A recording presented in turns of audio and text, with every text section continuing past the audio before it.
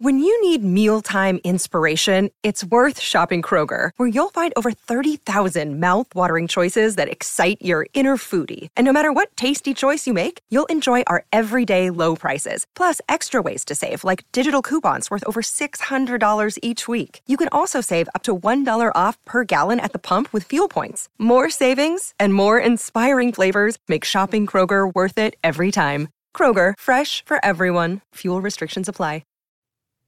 Chapter 9. Letter. Mina Harker to Lucy Westerna. Budapest, 24 August. My dearest Lucy, I know you'll be anxious to hear all that has happened since we parted at the railway station at Whitby. Well, my dear, I got to Hull all right and caught the boat to Hamburg and then the train on here. I feel that I can hardly recall anything of the journey, except that I knew I was coming to Jonathan, and that as I should have to do some nursing, I'd better get all this sleep I could. I found my dear one, oh, so thin and pale and weak-looking. All the resolution has gone out of his dear eyes, and that quiet dignity which I told you was in his face has vanished. He is only a wreck of himself, and he does not remember anything that has happened to him for a long time past. At least he wants me to believe so, and I shall never ask. He has had some terrible shock, and I fear it might tax his poor brain if he were to try to recall it. Sister Agatha, who is a good creature and a born nurse, tells me that he raved of dreadful things while he was off his head. I wanted her to tell me what they were, but she would only cross herself and say she would never tell, that the ravings of the sick were the secrets of God, and that if a nurse, through her vocation, should hear them, she should respect her trust. She is a sweet, good soul, and the next day, when she saw I was troubled, she opened up the subject again, and after saying that she could never mention what my poor dear raved about, added, I can tell you this much, my dear, that it was not about anything which he has done wrong himself, and you, as his wife-to-be, have no cause to be concerned. He has not forgotten you or what he owes to you. His fear was of great and terrible things which no mortal can treat of. I do believe the dear soul thought I might be jealous lest my poor dear should have fallen in love with any other girl. The idea of my being jealous about Jonathan! And yet, my dear, let me whisper, I felt a thrill of joy through me when I knew that no other woman was a cause of trouble. I am now sitting by his bedside where I can see his face while he sleeps. He is waking. When he woke, he asked me for his coat, as he wanted to get something from the pocket. I asked Sister Agatha, and she brought all his things. I saw that amongst them was his notebook, and was going to ask him to let me look at it, for I knew then that I might find some clue to his trouble, but I suppose he must have seen my wish in my eyes, for he sent me over to the window, saying he wanted to be quite alone for a moment. Then he called me back, and when I came, he had his hand over the notebook, and he said to me very solemnly, Wilhelmina. I knew then that he was in deadly earnest, for he has never called me by that name since he asked me to marry him.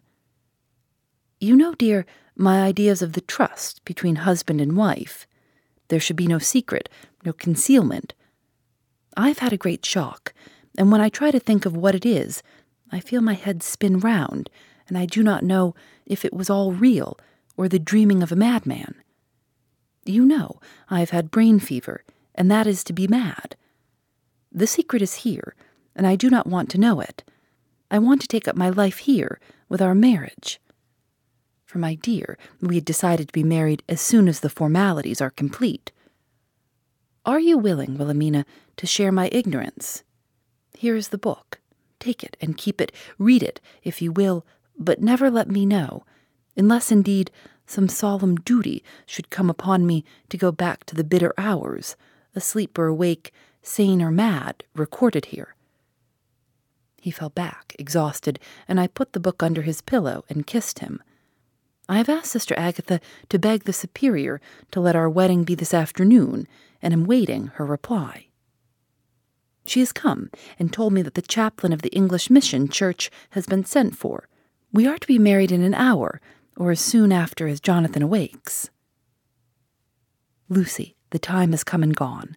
I feel very solemn, but very, very happy. Jonathan woke a little after the hour, and all was ready, and he sat up in bed, propped up with pillows. He answered his "I will" firmly and strongly. I could hardly speak. My heart was so full that even those words seemed to choke me. The dear sisters were so kind. Please God, I shall never, never forget them, nor the grave and sweet responsibilities I have taken upon me. I must tell you of my wedding present. When the chaplain and the sisters had left me alone with my husband— oh, Lucy, it is the first time I have written the words "my husband" — left me alone with my husband, I took the book from under his pillow and wrapped it up in white paper and tied it with a little bit of pale blue ribbon which was round my neck, and sealed it over the knot with sealing wax, and for my seal I used my wedding ring. Then I kissed it and showed it to my husband and told him that I would keep it so, and then it would be an outward and visible sign for us all our lives that we trusted each other, that I would never open it unless it were for his own dear sake, or for the sake of some stern duty. Then he took my hand in his, and oh, Lucy, it was the first time he took his wife's hand, and said that it was the dearest thing in all the wide world, and that he would go through all the past again to win it if need be. The poor dear meant to have said a part of the past, but he cannot think of time yet, and I shall not wonder if at first he mixes up not only the month, but the year. Well, my dear, what could I say? I could only tell him that I was the happiest woman in all the wide world, and that I had nothing to give him except myself, my life, and my trust, and that with these went my love and duty for all the days of my life. And, my dear, when he kissed me and drew me to him with his poor, weak hands, it was like a very solemn pledge between us. Lucy, dear, do you know why I tell you all this? It is not only because it is all sweet to me, but because you have been, and are, very dear to me. It was my privilege to be your friend and guide when you came from the schoolroom to prepare for the world of life.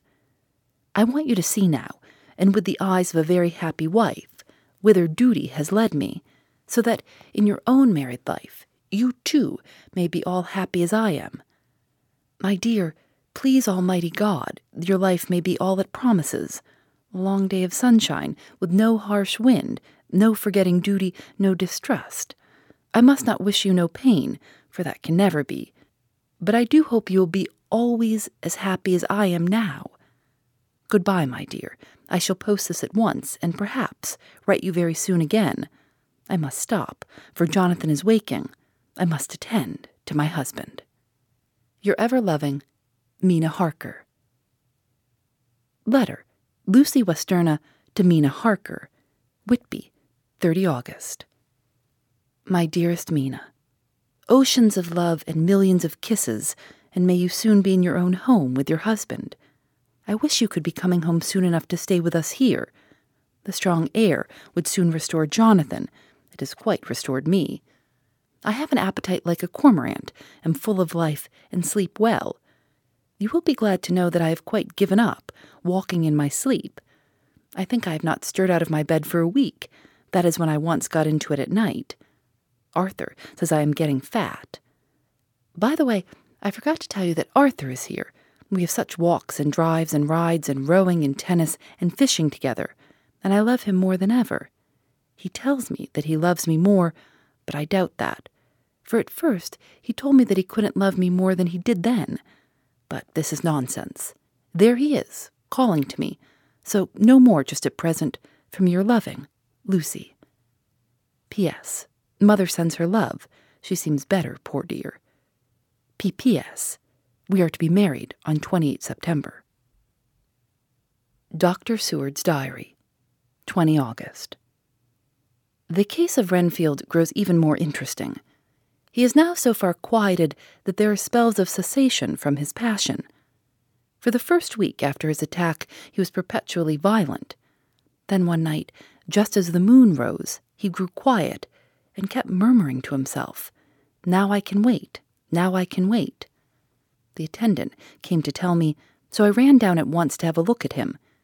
He was still in the straight waistcoat and in the padded room, but the suffused look had gone from his face, and his eyes had something of their old pleading, I might almost say cringing, softness. I was satisfied with his present condition and directed him to be relieved. The attendants hesitated, but finally carried out my wishes without protest.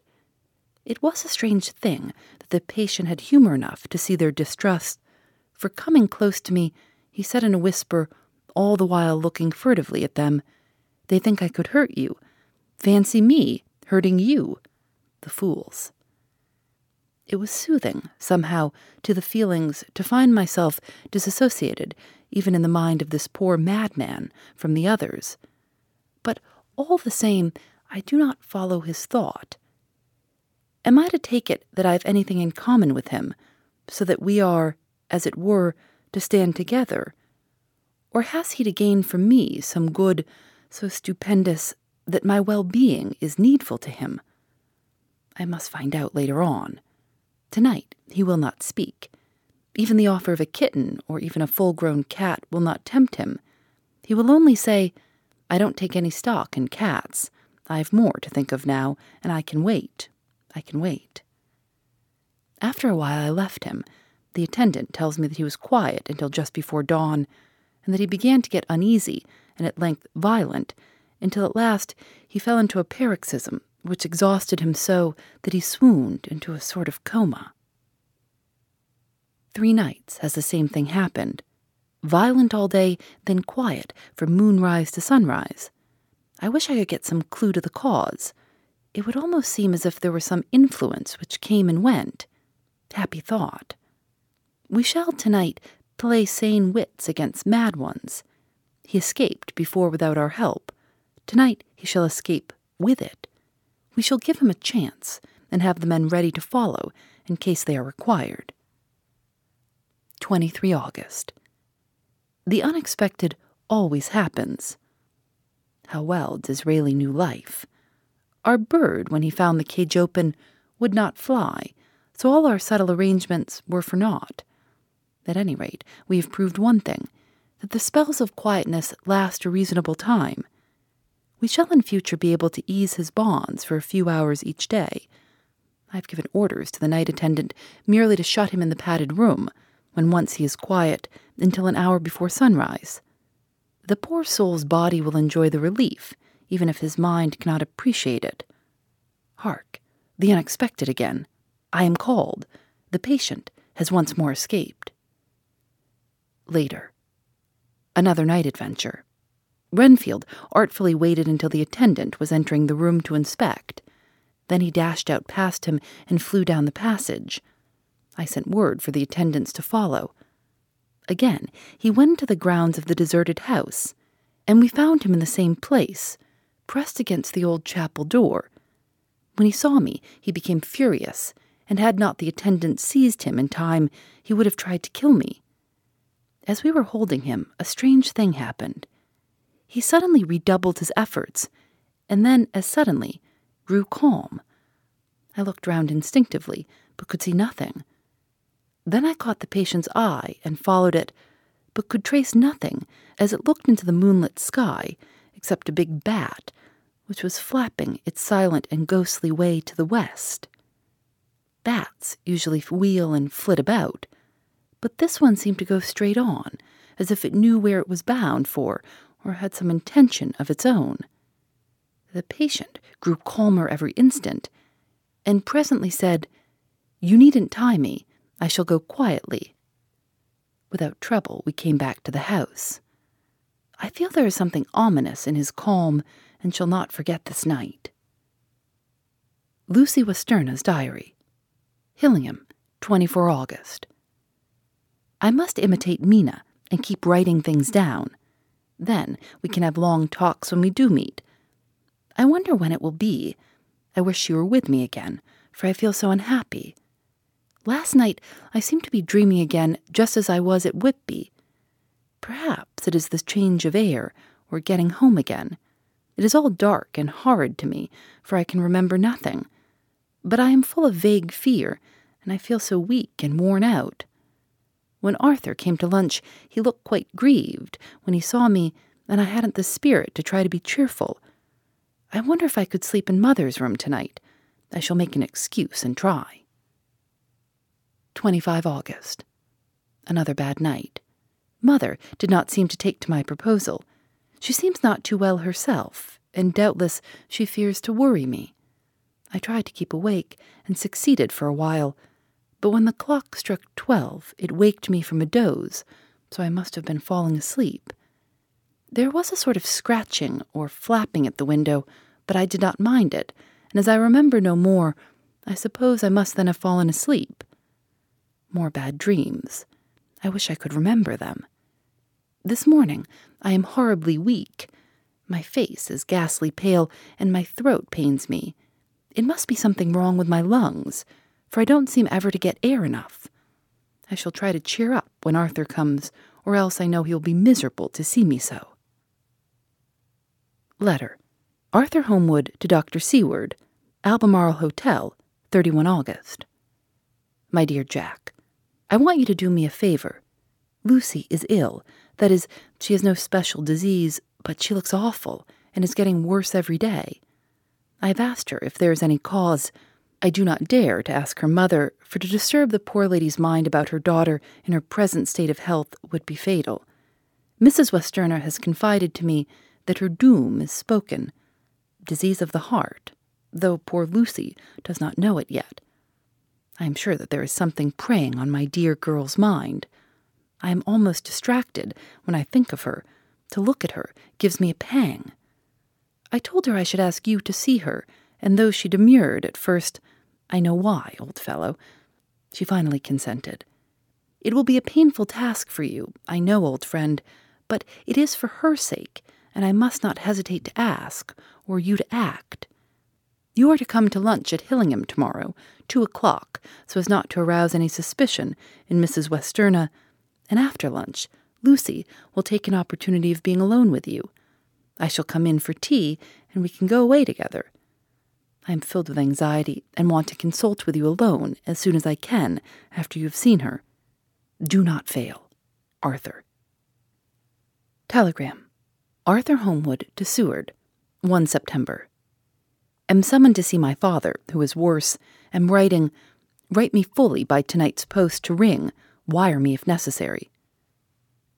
Letter from Dr. Seward to Arthur Holmwood, 2 September. My dear old fellow, with regard to Miss Westerner's health, I hasten to let you know at once that in my opinion there is not any functional disturbance or any malady that I know of. At the same time, I am not by any means satisfied with her appearance. She is woefully different from what she was when I saw her last. Of course, you must bear in mind that I did not have full opportunity of examination such as I should wish. Our very friendship makes a little difficulty, which not even medical science or custom can bridge over. I had better tell you exactly what happened, leaving you to draw, in a measure, your own conclusions. I shall then say what I have done and propose doing. I found Miss Westerner in seemingly gay spirits. Her mother was present, and in a few seconds I made up my mind that she was trying all she knew to mislead her mother and prevent her from being anxious.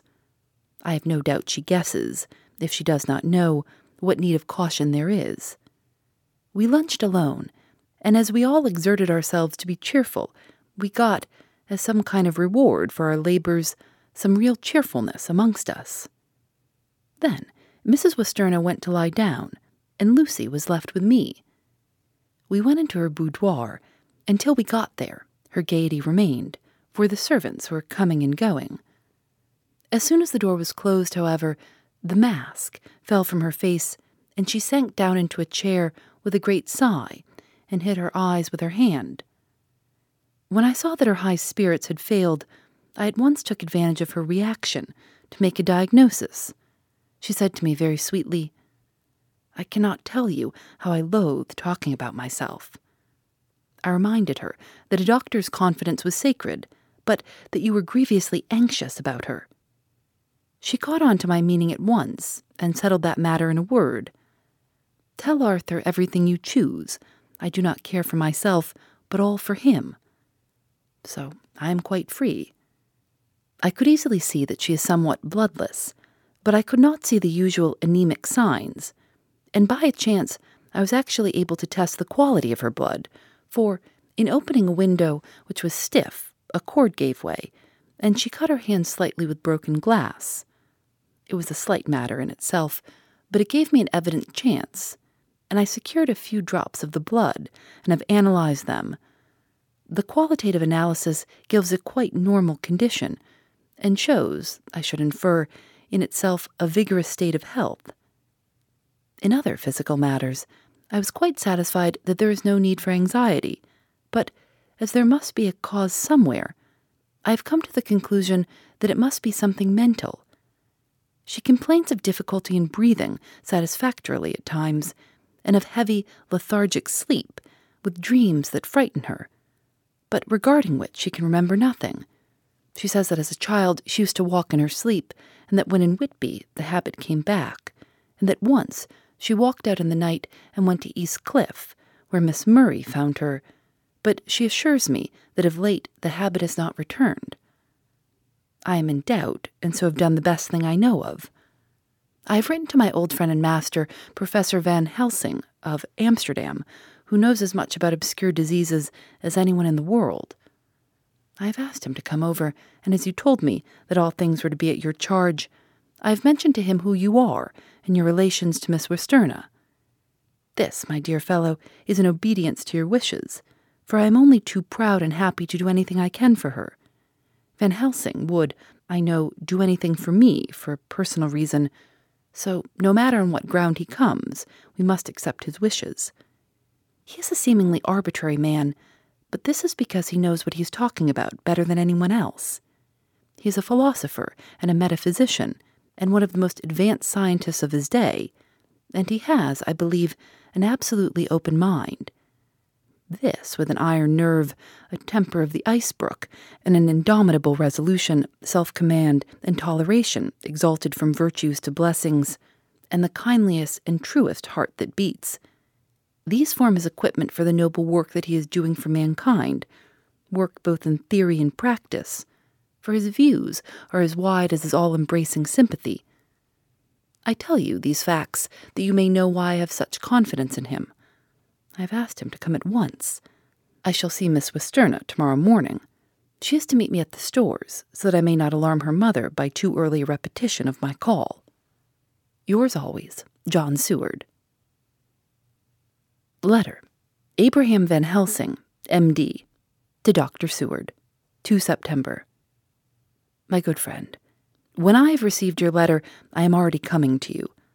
By good fortune, I can leave just at once, without wrong to any of those who have trusted me. Were fortune other, then it were bad for those who have trusted, for I come to my friend when he call me to aid those he holds dear.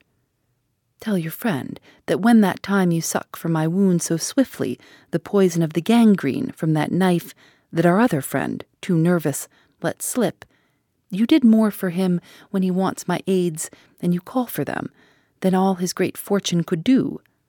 But it is a pleasure added to do for him, your friend, it is to you that I come.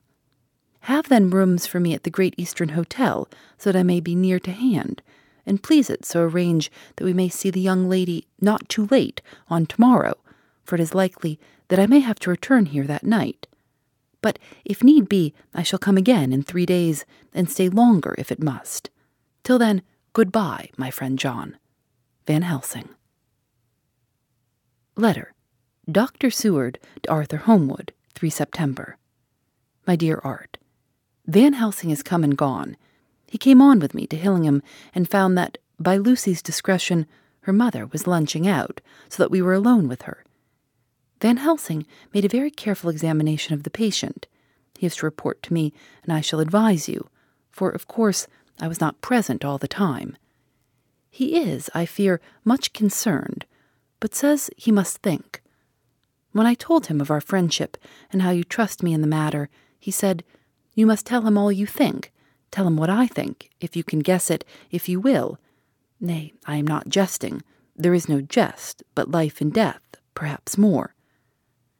I asked what he meant by that, for he was very serious. This was when we had come back to town, and he was having a cup of tea before starting on his return to Amsterdam. He would not give me any further clue. You must not be angry with me, Art, because his very reticence means that all his brains are working for her good. He will speak plainly enough when the time comes, be sure. So I told him I would simply write an account of our visit, just as if I were doing a descriptive special article for the Daily Telegraph. He seemed not to notice, but remarked that the smuts in London were not quite so bad as they used to be when he was a student here. I am to get his report tomorrow if he can possibly make it. In any case, I am to have a letter. Well, as to the visit, Lucy was more cheerful than on the day I first saw her, and certainly looked better. She had lost something of the ghastly look that so upset you, and her breathing was normal.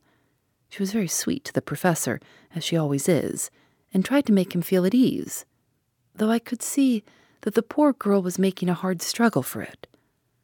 I believe Van Helsing saw it too, for I saw the quick look under his bushy brows that I knew of old.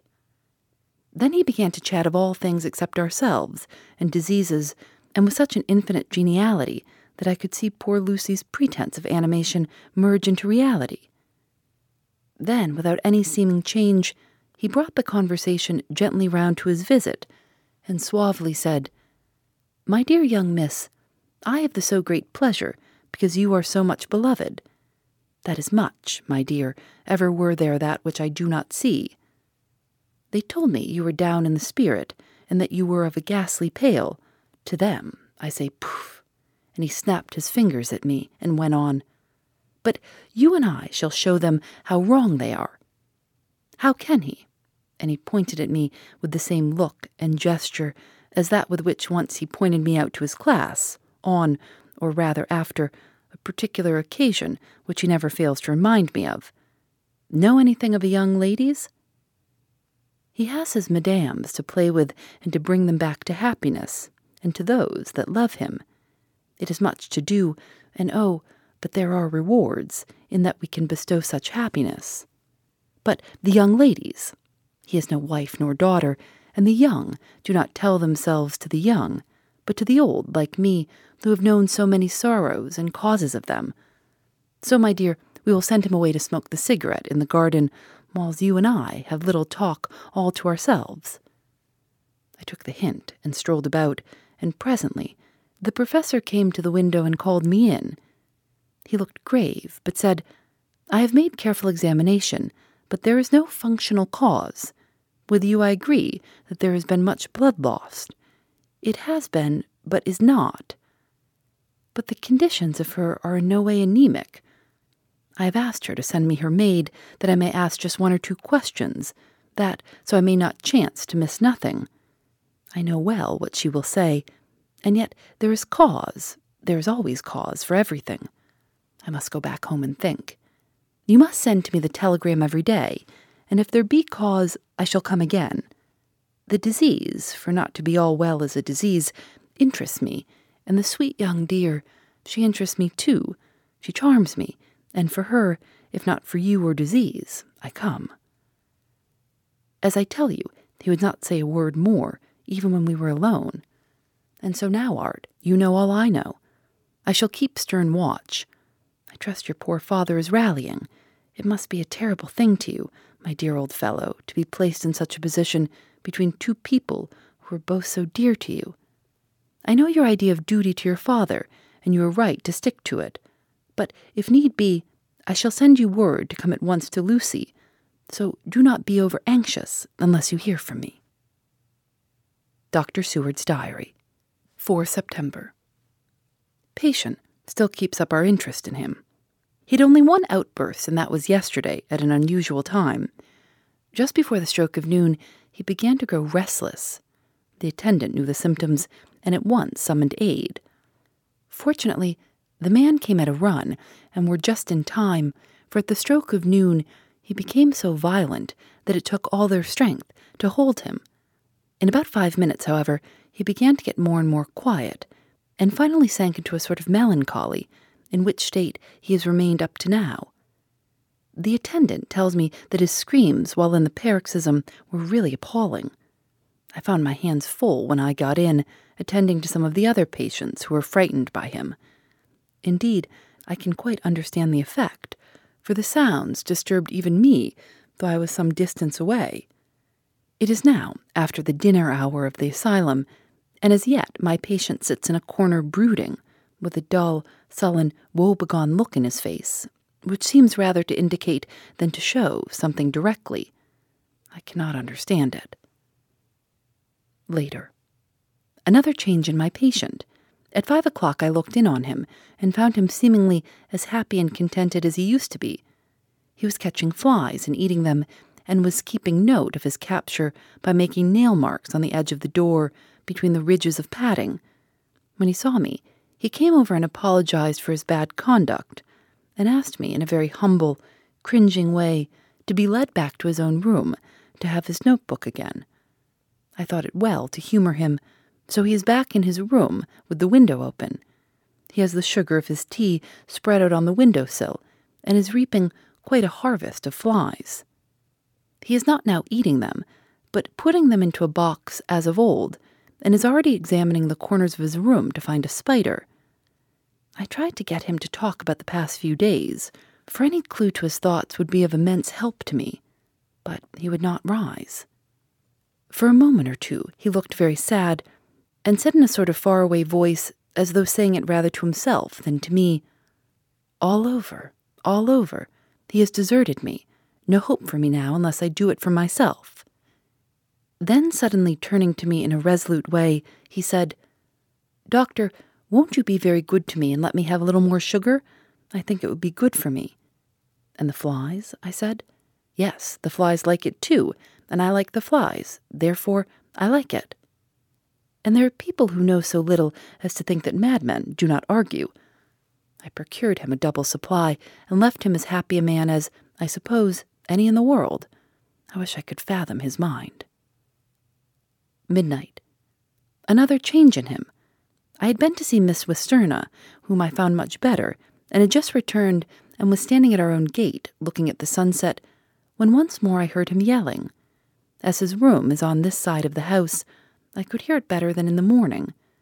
It was a shock to me to turn from the wonderful smoky beauty of a sunset over London, with its lurid lights and inky shadows, and all the marvelous tints that come on foul clouds, even as on foul water, and to realize all the grim sternness of my own cold stone building, with its wealth of breathing misery, and my own desolate heart to endure it all. I reached him just as the sun was going down, and from his window saw the red disk sink. As it sank, he became less and less frenzied, and just as it dipped, he slid from the hands that held him, an inert mass on the floor. It is wonderful, however, what intellectual recuperative power lunatics have, for within a few minutes he stood up, quite calmly, and looked around him. I signaled to the attendants not to hold him, for I was anxious to see what he would do. He went straight over to the window and brushed out the crumbs of sugar. Then he took his fly box and emptied it outside, and threw away the box. Then he shut the window and, crossing over, sat down on his bed. All this surprised me, so I asked him, "Are you not going to keep flies any more?" "No," said he, "I am sick of all that rubbish." He certainly is a wonderfully interesting study. I wish I could get some glimpse of his mind, or of the cause of his sudden passion. Stop. There may be a clue after all. If we can find why today his paroxysms came on at high noon and at sunset, can it be that there is a malign influence of the sun at periods which affects certain natures, as at times the moon does others? We shall see. Telegram. Seward, London, to Van Helsing, Amsterdam, 4 September. Patient still better today. Telegram. Seward, London to Van Helsing, Amsterdam, 5 September. Patient greatly improved, good appetite, sleeps naturally, good spirits, color coming back. Telegram. Seward, London to Van Helsing, Amsterdam, 6 September. Terrible change for the worse. Come at once. Do not lose an hour. I hold over telegram to Homewood till have seen you. Phoebe Reads a Mystery is recorded in the studios of North Carolina Public Radio, WUNC.